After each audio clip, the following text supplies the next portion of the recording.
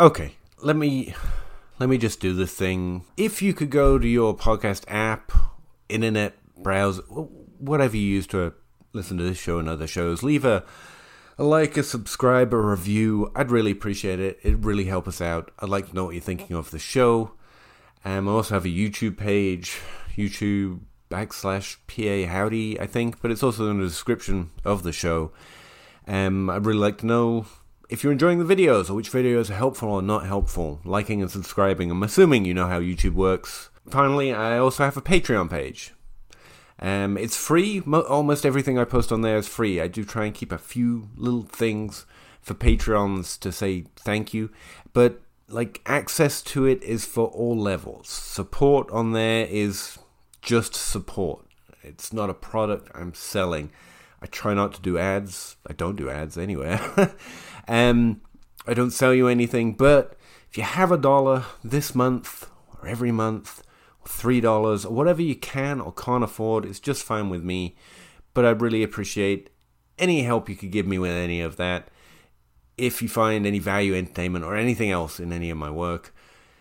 So yeah, check them out, I guess. And now I have fully sleazed myself up.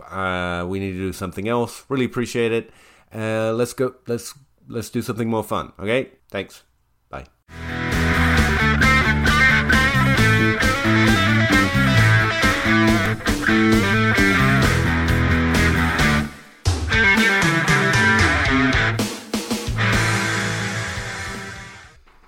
Is it at all possible that I forgot to record a podcast this week? Yes. I think it might be within the realm of possibility. In fact, I think that's just what happened. It's Sunday. It's real late Sunday. It's so Sunday, it's pretty much Monday. In fact, it's already been Monday for a while. And I realized I didn't record a podcast this week. I was excited to get the Anthony Miko episode out last week. I was thinking about potential guests and people that I might want to argue with or might disagree with me on something, or something that might be pretty cool. I was like, wait, I didn't record this week. I apologize. I got swept up. My work schedule changed because my daughter's birthday came up and she wanted to go to Kings Island more than anything. So I organized that. Well, my wife organized that, to be fair. And we went, and I was up there in Cincinnati on Friday, which is, my usual, at least solo recording day. I was swept up in meeting John Bosch at John Bosch FF on Twitter, the first fantasy person really I've met in real life, so that was really exciting at 2. And then the journey back, and my car through another shoe, as it were, and life keeps ticking. And then it's real early or late or whatever it is now, and you realize you didn't record a podcast. But I apologize, but it's okay, because it was a solo show week anyway, and since it's me, I've been working on kind of a lot of stuff that I was hoping to share with you, and so it's all kind of ready. No prep show with no prep necessary. So what's today about? Today's about 2020. What else are we going to talk about at this point? Getting ready for the 2020 season is pretty much it. Scott Fishbowl's in the rear view. I will forget to set my roster and make waiver claims from here on out, and Scott will probably kick me out for that. Trades are slow. I mean, it's just all about what 2020 is going to look like, and even if 2020 didn't look like a slightly different year because of the COVID crisis and everything else, that would be all we had to talk about. So, what have I been looking at recently to try and get a handle on 2020? I know I've done some things about patterns and trends already this off-season, but what I've been looking at recently is updating ADP trend data. It's something I looked at last year. I've been looking at a bunch of stuff. That's where we're going to start, because the first place I want to start every year right now, especially in the vein of, finding what we get wrong most often, and then kind of hedging that to try and find an edge in a very efficient market these days. So ADP, what do we get right? Last off-season, I wrote an article, and I pointed out that in 2018, our ranks in 2018 before the season, were hyper-efficient in the top 12 and even in the top 5 at both wide receiver and running back. Now, part of this boiled down to running backs just plain didn't get injured as much, but the wide receiver, that doesn't work out as well. I mean, we hit at 75% rate inside the top 12, meaning 75% of the players we drafted as a top 12 wide receiver finished as a top 12 wide receiver. Is that normal? No, that's not normal at all. In fact, the average is around about 50%. We average at most positions 50 or slightly over 50% at all draft levels that I've looked at. So just to clarify what I'm talking about, in case that went by fast, I'm taking DLF ADP in August every year, and then I'm applying what those players did, how we drafted them in August, the next season. So August seems to be a good cutoff point for roughly what we think before the season starts. We don't have all the news, the season hasn't kicked off, but that's basically what ADP is before the season starts. So I want to use this consistent measurement, and that's what I really like about Dynasty League Football ADP. ADP of all kinds has problems, but that's what I like, and that's what I'm using. And so if Saquon Barkley is drafted as running back 1, which he was, and then finished as a top 5 running back, I consider that accuracy in ADP. We accurately drafted Saquon Barkley inside the top 5 at running back ADP draft position, essentially. And if we draft Kenny Golladay this year as a top 12 wide receiver, but he finishes as wide receiver 15, that's inaccurate ADP. And I've got several categories. It's top 5, top 12, top 24, and top 36. And as, points per game warriors keep pointing out to me, all that matters is a point spread, yes, but I'm not looking at that right now. I'm just trying to get a sense of how lucky and unlucky we are in different seasons. Because we have a certain efficiency. It revolves around an average. We are decent. We don't seem to have much improvement since 2013, if I'm to be honest, on all positions. In fact, one thing I would say is we do seem to have seen a bump in the top 5 at running back since 2013 overall. But in general, we, as you'd expect, we hit just about over 50% of the time in these different production categories from year to year, which is good. We're trying to get better than 50%. That's what leads me to think we're a really efficient market in terms of ADP. But last few years have been hyper efficient inside the top 5 at running back, inside the top 12 at running back, and inside the top 12 at wide receiver, and top 24 at wide receiver as well. In fact, in 2018, we were hyper efficient in top 36 wide receivers, meaning that 63% of wide receivers we drafted as the first 36 wide receivers off the board in Dynasty ADP finished inside the top 36 that season in 2018. The average is around 58%. We get that a little bit more accurate because there's a large range of outcomes and we're pretty good at picking our sleepers. So 58% inside the top 36, which is pretty cool. But we were just too good at it in 2018. And come to 2019, that's what I was doing. I was updating the data to see if, because that was the first time I really looked at it, if that had proven true, if this is something that regresses, if we fall back to average on a yearly basis, because each year looks uniquely different. In 2016, for example, 60% of the running backs we drafted in the top 5 finished as top 5 running backs, whereas in 2014, only 20%. 2017, we're down but up in the middle at 40% of the running backs were drafted in the top 5. So it does seem to move, but can we use it as a what do we get right more often? Might we get more right or wrong just based on this trend of how good we typically are at drafting? And what I found is a lot of what I found in that article seemed to happen, which again, it's preliminary data and I'm not sure what's regressing here. Luck, chance, getting draft classes right, I don't know. But it does seem to have led us in the right direction from that article I wrote before the season started, in that running backs in the top 5 and top 12 in ADP finished at a 75% and a 60% rate in terms of accuracy in 2018. In 2019, when I wrote the article, I said that's probably unlikely to keep going. In 2019, it dropped back down to about average. 40% in the top 5 were correct, 50% in the top 12 were correct. And the average is about 40 and 48%. Again, a little hard. If you want to see the table, it's on Patreon. It's free. You can see if you like staring at tables like I do. But needless to say, we went from really, really good at drafting top 12 running backs in 2018 to, just above average, about where you'd hope to be as just a player in Dynasty, as a group, in 2019. Now, one thing, just to stick with running back, that does seem odd in 2019, looking forward now to 2020, and here we get to the crux of looking at 2020, 75% of the running backs we drafted as a top 24 running back in 2019 finished as a top 24 running back. So what's the average? The average is about 55% or 56%, somewhere in there. So we're incredibly efficient inside the top 24, but we're about average inside the top 5 and top 12. What that says to me is part of the influx of running backs suddenly mean everything again now.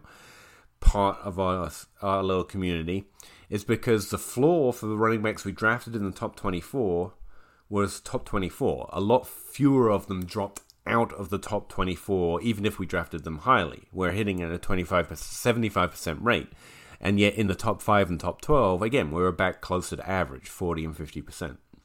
But they didn't fall outside the top 24, which is why if we drafted them as a top 24 running back, they hit at a 75% rate according to ADP. And that's a good feeling. My floor was a top 24 running back. Yay, me. And that's still too efficient. What I wrote up on Patreon was we're not likely to keep succeeding in the top 24 category. But other categories are increased. Maybe we'll get the entire top 5 right again, or 60% right, like 4 of them accurately inside the top 5. I'm not saying fade all ADP. I'm just saying we shouldn't expect such a decent floor for the shots we take inside the top 24 as we got out of our 2019 ADP. So to switch over to wide receiver, we were also as drafters hyper efficient in 2018. And remember when 2018 ADP is the ADP before they played the 2018 season. So it's within the same year. Same season, if you will. Our average inside the top 5 at wide receiver was pretty much exactly average. 40% of the top 5 finished in the top 5, which is about the same at running back, interestingly enough. Inside the top 12, however, 75% of our top 12 running backs in ADP, wide receivers, finished as top 12 wide receivers in 2018. And in the article I said, look, I don't know if this data, I don't know what's regressing, but that seems to be too hopeful that we're going to get, 10 of the top 12 wide receivers correct, when typically we get about 6. That's probably not going to happen every year at least. So 2019, look at the top 12 list, and probably imagine half of them don't hit rather than 10 of them, rather than only 2 of them. And in fact, in 2019, our ADP inside the top 12 for wide receiver did drop. It regressed it actually regressed below the average of 50% inside the top 12 to 41%. How many of that of 12? Like 8 players we got right, something like that. So, well, no, it's less than that, Pete. Don't math me right now. It's like 5 a.m. It's like 4. Anyway, so the interesting thing is that wide receiver, all of it pretty much regressed to close in or around the average, this weird average of 5 or 6 years of ADP. That I'm happy enough to say wide receiver were pretty much as you'd expect. We had a pretty decent wide receiver year. It wasn't spectacular. It wasn't underwhelming. And that probably feeds into the running backs being hyper efficient at drafting top 24. And then, just kind of okay, fine, normal, above 50% mark in most categories at wide receiver. Probably also blends into that feeling a little bit. So that's interesting because I hadn't thought of that as feeding how we feel about drafting players right now. I was thinking all about the flattening of points per game scoring inside the top 12. And in fact, ADP has kind of led us that way too. And that article suggested that we should probably expect that because we're so efficient inside the top 12. And again, inside the top 5, we were consistently predicting 40% of the top 5 wide receivers, which is one of the marks of the wide receiver class. Well, running back inside the top 12, it's about the same average. We get it about 40% of the time, or 40% of the players who drafted in the top 5 finish there. But at running back, it yo-yos a lot more often. 20, 0, 20, 60, 40, 60, 40. It goes up and down fairly regularly. Whereas at wide receiver, it's pretty much 40. Occasionally we get a 60 year. Occasionally we get a 20 year. But most years we're hitting at about 40% of the players inside the top 5 actually hit there. And that's, with injuries and weird situations, all of it included. So wide receivers, I mean, it doesn't say we're going to get better at predicting wide receivers with our ADP, but it does mean that, we shouldn't expect anything worse than happened last year. Our ADP should be about as accurate as we're typically used to, whereas inside the top 24, there may be a lower floor for our running backs than we are feeling right now, coming off a really efficient year in 2019. My conclusion for that was, look, I don't know what that really means, but I do think it's a year to really target your favorite, whatever your evaluation process is, backup running backs. There are going to be more running backs falling outside the top 24, which likely means there are more running backs falling into the top 24 or climbing. One of the most common climbers in ADP is running backs drafted outside the top 36 that finish inside the top 12. That's one of the things about running back. I mean, we all get the value of running back at the top, but if you want to take shots at a position outside the top 36, like, running back's a place to go. Ultimate upside, lowest price, happens more often than wide receiver, than a tight end, than a quarterback. That's the one that happens most often, and that reflects how we feel about, replacement level production from running backs, right? So that's just the brass numbers between wide receiver and running back in this ADP update I was doing, and then I got thinking more about the 2020 season. A lot of my podcasts are talking about COVID, the likely implications, what the NFL is and isn't rolling out for 2020 season. And something's occurred to me to listen to. One, you should listen to the Dynasty Dummies. Zach just did a great solo podcast about it. He named a bunch of great running backs, which are really good targets. He mentioned Justin Jackson. I really kind of like that name. I used to love that name. Now I just kind of like it. Big fan of Austin Eckler, but I like Justin Jackson a lot in the profile. He's back there still. And a lot of stuff like that. One thing that occurred to me was that Philip Lindsay and players like him, Melvin Gordon added to the depth chart, obviously, and even Royce Freeman, get kind of this suspension in value with COVID, or the potential of, getting one positive test and being out for at least 2 weeks, see what the test says then, and it can expand if you keep getting positive tests, you're kept off on the commissioner exempt list or whatever.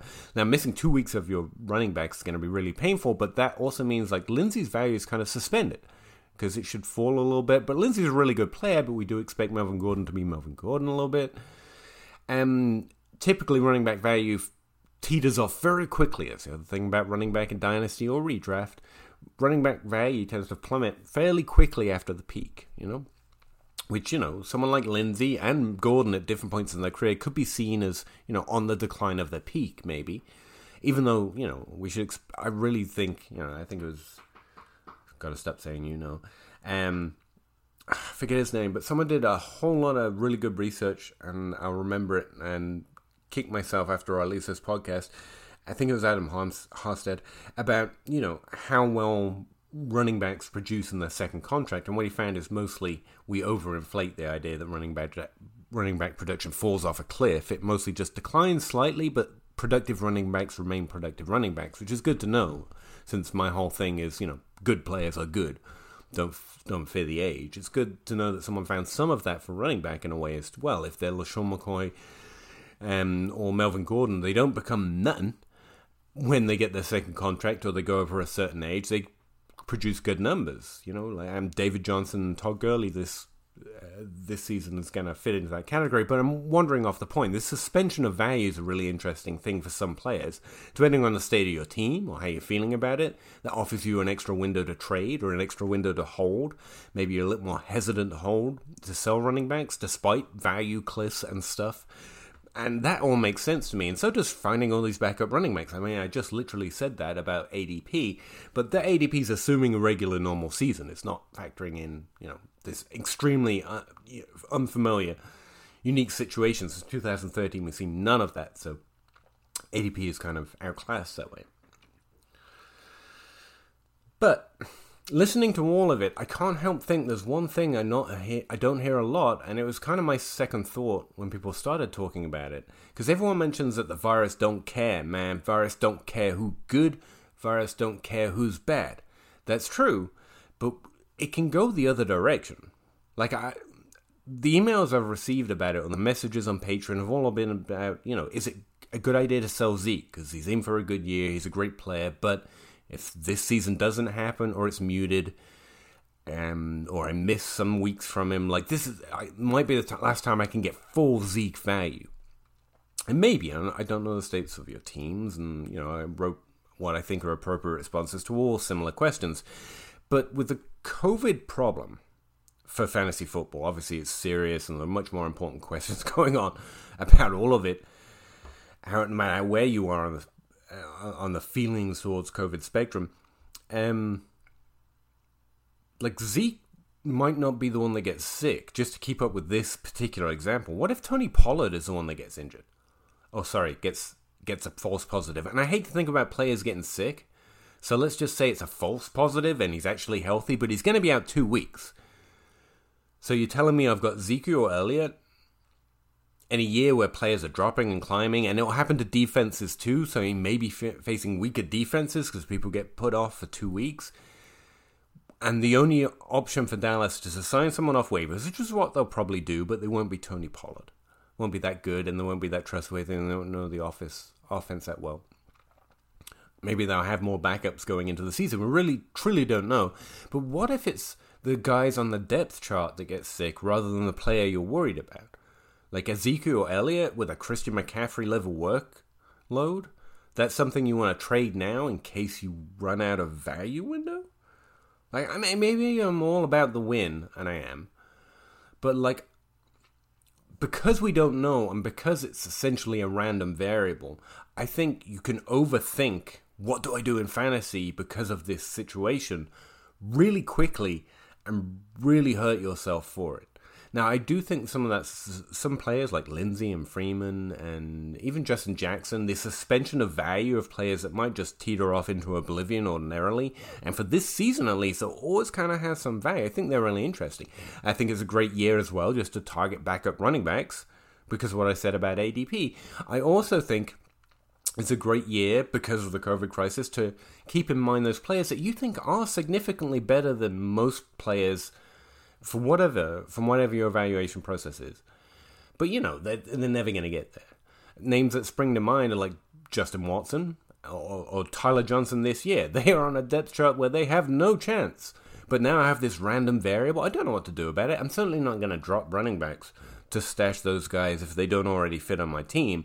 But I'm going to keep it in mind. I think those players have done something that says they have significant skill that the average backup doesn't. Another one, Tanner Gentry. I normally use his name as a joke now. Not because of the player. Play was great. But I was really hot and heavy for Tanner Gentry, and really shouldn't have been. But he kept bouncing on and off the Bears practice squad.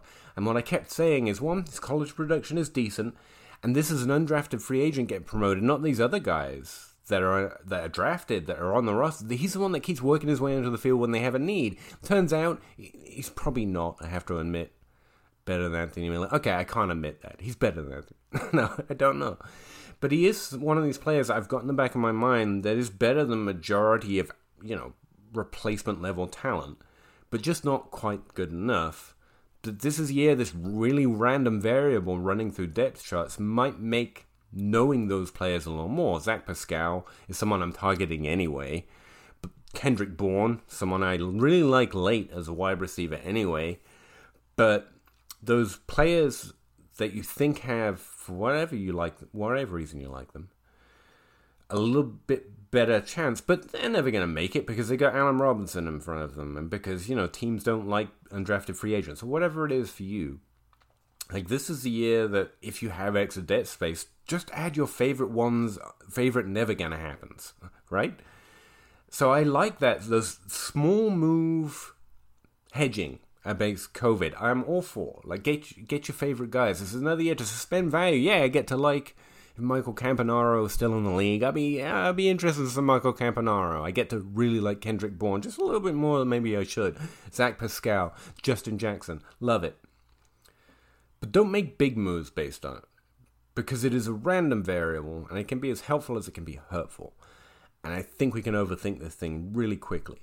Again, Tony Pollard might be the one who has to take 2 weeks off, and Zeke's just, all right, I'm Ezekiel Elliott and a generational running back.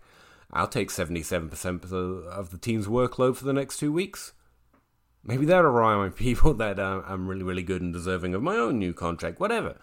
Melvin Gordon, I mean, you worry that he might get COVID, but what if it's Philip Lindsay that gets COVID? Or gets a positive test, but actually is healthy in my fantasies or my fantasy life. Like, all players are always healthy, to be honest. So, accidentally gets a false positive, and now it's just Melvin Gordon, and Royce Freeman is, still in running back jail in the Broncos. Like, it can be as much a positive as it can be a negative.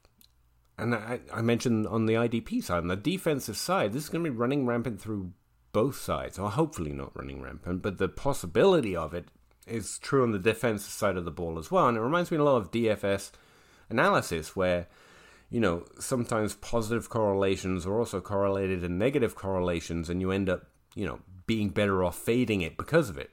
The one that comes to mind is weather. Like, bad weather, bad rain, bad storms is often used to fade an offense.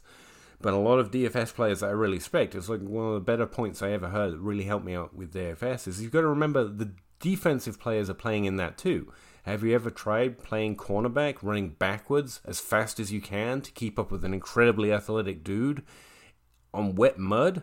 Like, what if it's the defender who trips instead of the receiver? Then you should play that guy.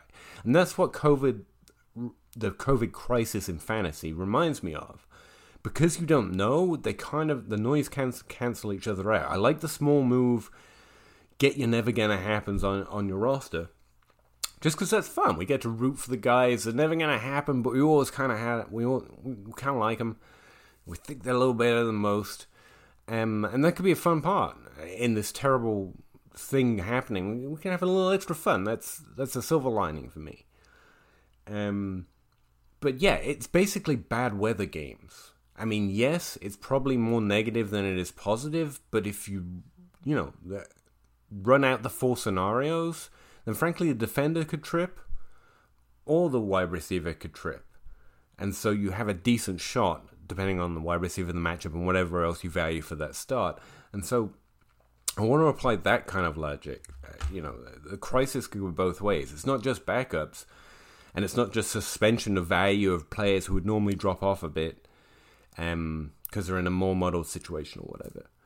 It's also, like, your studs might actually get a little, like, you might actually be valuing them a little higher than you even would normally, because this random variable that can suddenly mean, oh, Deontay Johnson and all the other Steelers wide receivers are unavailable. It's just Juju Smith-Schuster and people who really shouldn't be playing fantasy. Well, okay, that's pretty good news for Juju Smith-Schuster. There'll probably be less passing attempts, and he'll be a bigger part of those passing attempts.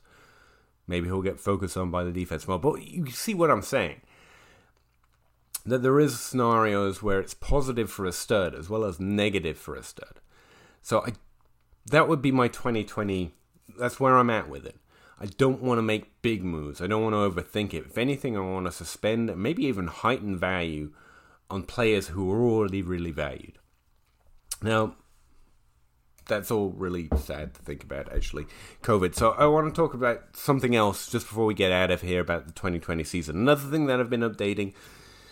If you haven't checked out my YouTube videos looking at the most common breakouts that happen in any given season at all positions, like, they're all there. I don't want to run through all those numbers. There's hit rate, the percentage of players that hit at a certain level of production from any particular draft round. That's hit rate. Breakout rate is also something that I think is pretty common right now. Most people are aware of it, which is the percentage of breakouts that happen in an individual career year. So, for example, like 40% of wide receivers from the first round that break out for a top 24 season happen in their first year. It's a pretty good number. And then you look at how common is that, so in any given season. And that's what the video is about. But what I was doing is trying to create a visualization for any given season. What's the breakout rate for all positions without having to look at all these different things and watch all these different videos. And so what I came up with is basically a breakout rate table for all positions, and 2 for running back, 1 top 24 and 1 inside the top 12, breaking out inside the top 12 versus breaking into the top 24. And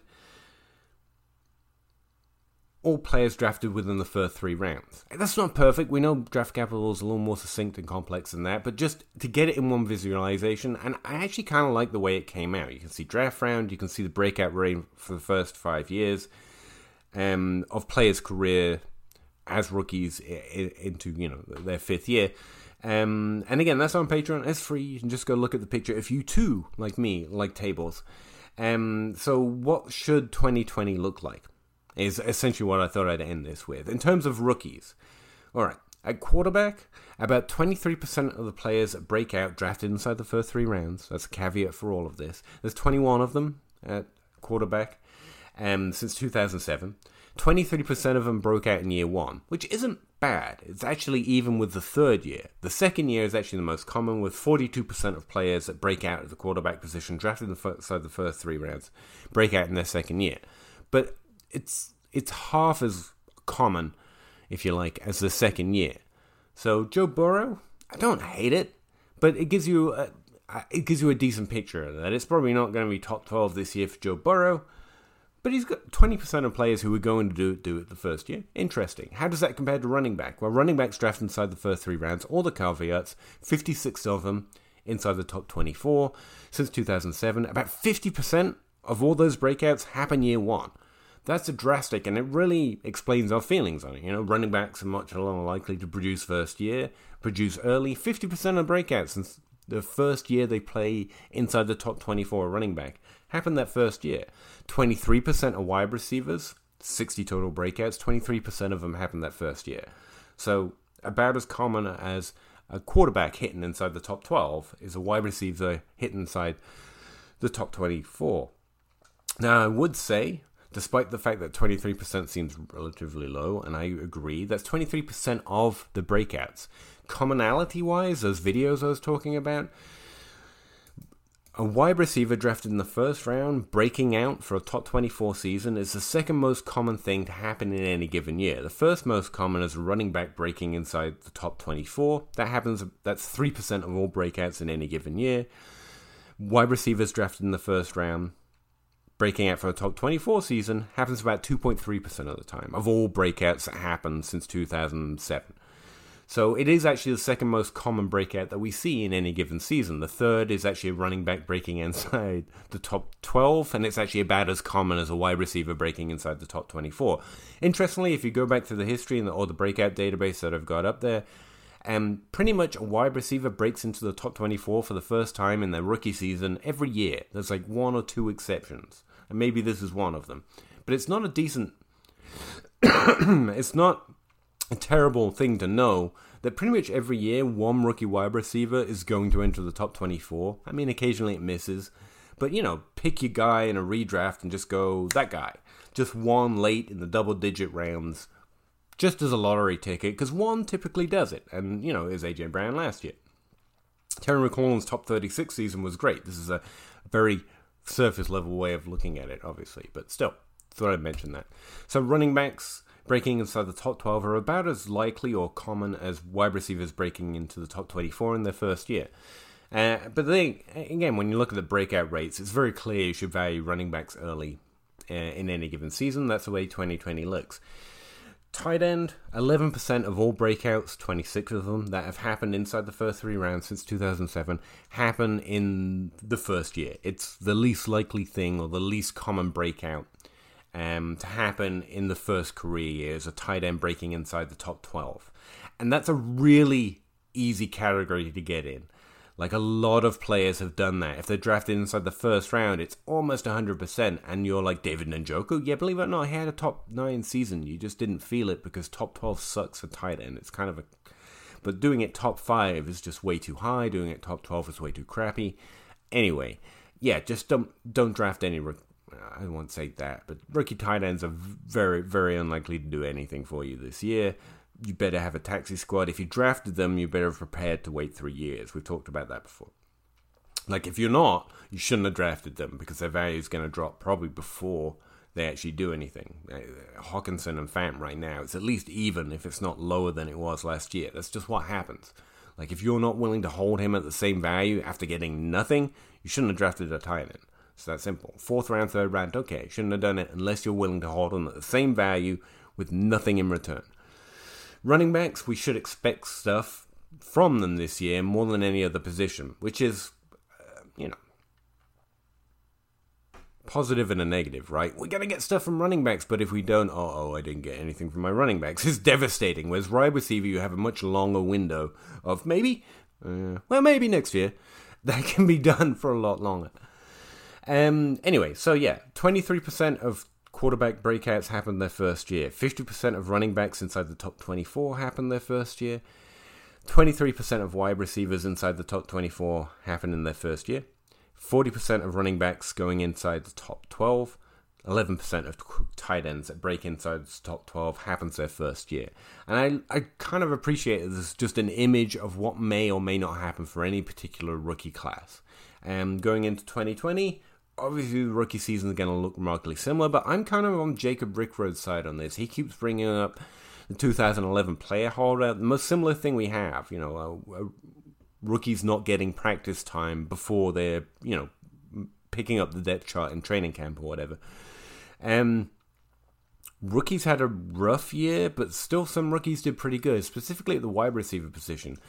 Because it's one example, I can't say, therefore wide receivers succeed if they hold out of training camp. Obviously, that doesn't even make sense. Most people would say the opposite. Running back position is easier to pick up or whatever. But, the one example I can pull to, wide receivers did fine that year as rookies. Pretty close to what you'd expect for average. And it was a great wide receiver year. We had Calvin Ridley, Calvin Johnson, Julio Jones. Everyone was going off. And wide receiver scoring was not flat inside the top 12. It was a wonderful year to have top 12 wide receivers. But that's a year to investigate if you're interested in more in what happens when training camp's missed. Maybe lean on your veterans a little bit more. That's been Jacob's takeaway, and I can't disagree with it entirely. But also, don't be so fearful of the rookies. They can still get something done. In fact, we should expect, the thresholds are not gone, wide receivers specifically. We should still expect the wide receivers we really like in this class to get at least 10% or around 10% of the target share. They're going to show up for some games. If they don't, it's a problem, even with these current crises going on. I can't find anything to shift those categories, in the same way that injury doesn't shift it for other people. But anyway, it's difficult with numbers, man. Everything revolves around what has happened before, and this has never happened before. So, I don't know. It's a really weird year to project as a data analyst. It's definitely time to go to bed. I'm going. Sorry, prattled on for too long. Talk to you next week. Hope some of that was interesting. Check out those tables if you're into tables. I'm on your team, man. I like tables too. If not, I'll talk to you again next week. No problem, no how. Thanks again. Bye. Yeah. Chicken or crow, crossing the road, go. Clicking a pole, Twitter is gold, player unfold, so. Jake on the table and Abe on the plays, though. Pete enumerates the plays, they're analytical. Picking my nose, don't really know if I like that. Picking their brains, got different lanes, but I like that. Picking these guys, all of these times, all of these nice stats. Picking apart, the film is an art, always a fight back and forth. There is no order, they disorder more and more because the players ain't no older. They some hoarders or some mortars, dropping bombs without no borders. They got that I like mortar, Pete grinding numbers like molars. I don't know anymore, I am at a crossroads. Chicken or crow, crossing the road, go. Clicking a pole, Twitter is gold, player unfold, so. Jake on the table and Abe on the plays, though. Pete enumerates the plays, they're analytical. Chicken or crow, crossing the road, go. Clicking a pole, Twitter is gold, player unfold, I forgot to say something. So people that stuck around get to hear it because of the script. Anyway, I believe there's going to be a NFL season. I don't know if anyone needs to hear this at any point, but I think before most people were worried, I did a video for my patrons where I say, prepare just in simple ways, focus 2022 picks, and I'm still on that team. I really like 2022 picks right now. But again, the small move stuff I was talking about in the main episode, I'm not going too crazy with it. But I do think I don't know entirely what it's going to look like. It's going to look weird. It's going to look strangled. It might be shortened. Might be a lot of things. And the simple reason is there's way too much money on the line. Like, even losing money would, with a terrible half season or the worst season you can imagine, would be a lot better for everyone involved in the NFL, from managers, from all the billionaires to the millionaires down. Now, players, maybe not. I know holdouts have been a threat, but the season's going to happen. But here's the thing. We're fantasy players. We'll hate it, but we will count the points, and we will claim the win, and then we will wear the asterisks of all asterisk crowns, and I'm one of those guys. I don't care if you're going to put an asterisk on my win, I still want the win. So, one way or the other, I believe there's going to be some form of NFL season, and there will be a fantasy winner, and I still want that to be me. I was going to say that too. Bye.